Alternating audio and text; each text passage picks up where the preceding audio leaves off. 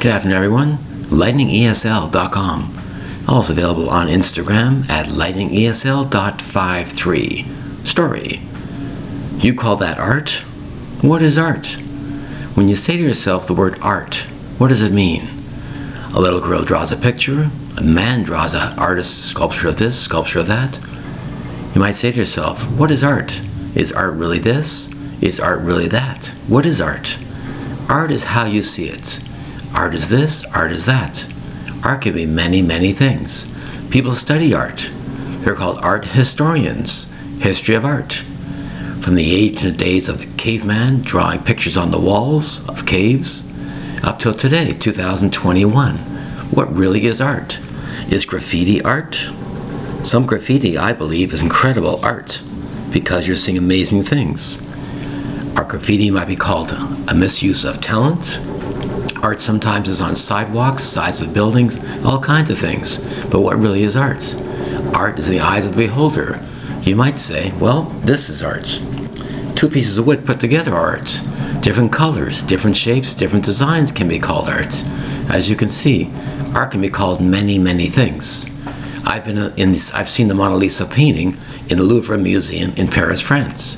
That painting is very, very small. It looks like 20 inches by 30 inches. That's it. It's a very, very small painting. Everything's just large because you see it on posters and prints and so on. But the Mona Lisa painting is very, very small. In the same museum, you'll see Leonardo da Vinci room, which has huge, huge murals. You might call a mural on a wall art. You might call any kind of sculpture art. Art could be many, many things. I believe art is basically capturing an image of the times.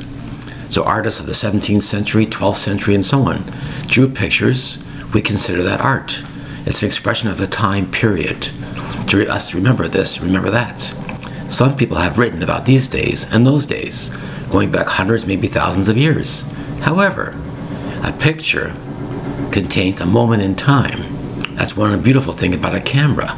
This type of technology we have now compared to the past. In the past, we had people draw this and draw that. For example, when you look at cartoons today, digital cartoons today is totally different. Everything had to be hand-drawn in the past. That is also art. So I've been asked many, many times, what do you call art? I've asked in class, students, what do you think art is? Is art a new fashion? A new design? What would you call art? Is art a new product on the shelf, as opposed to was? Art is usually accepted what you think it is today. Some art is very, very valuable, and you'll say to yourself, why? As you know, when you go to an art museum, you'll see all different kinds of art on display. Some are very famous in the sense that more and more people know about it, and some art is very, very rare. Some art that's very rare might have a price tag, meaning it's very, very expensive to buy such a piece of art. But I always say to myself, why is that art expensive? I've been to many art galleries before, here in Canada. I've been to art gallery in New York City in the past. I went to the Louvre in Paris, France, like I mentioned, and I've seen art, and I said to myself, that is art? I've seen some paint literally thrown on the wall, it looks like, and that's what they call art. All kinds of mosaics and unbelievable designs. Some people might call art.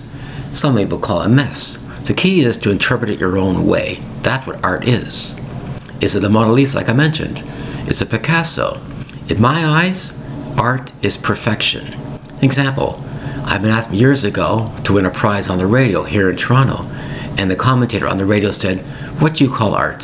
So I called into the radio station to win a book or something, and the best answer to that question would win the book.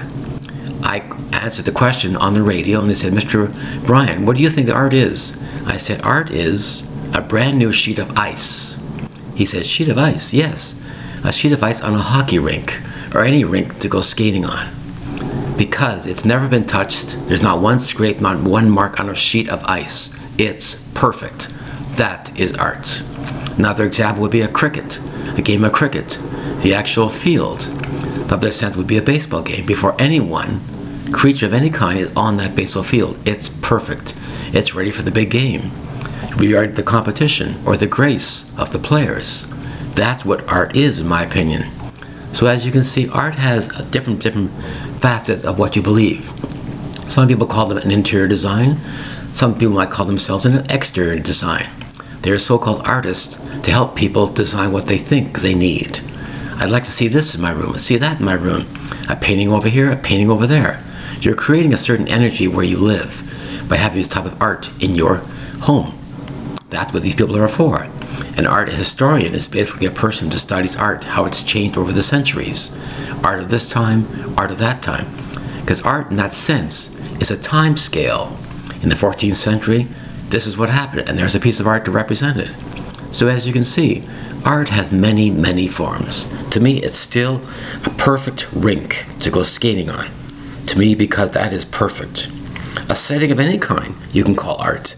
It all depends what you call art. And that's why I say, this is art when I see certain things. And what is art? What you might call fabulous, another person might go, what? This is called art? This is worth so much money? It's amazing what you have out there. Some people have very expensive art on their walls. And I say to myself, that's art? It's the capture of an image of time to an expression. And it's up to you to express it in your own ways. That is art. Story. Thank you very much for your time. Bye-bye.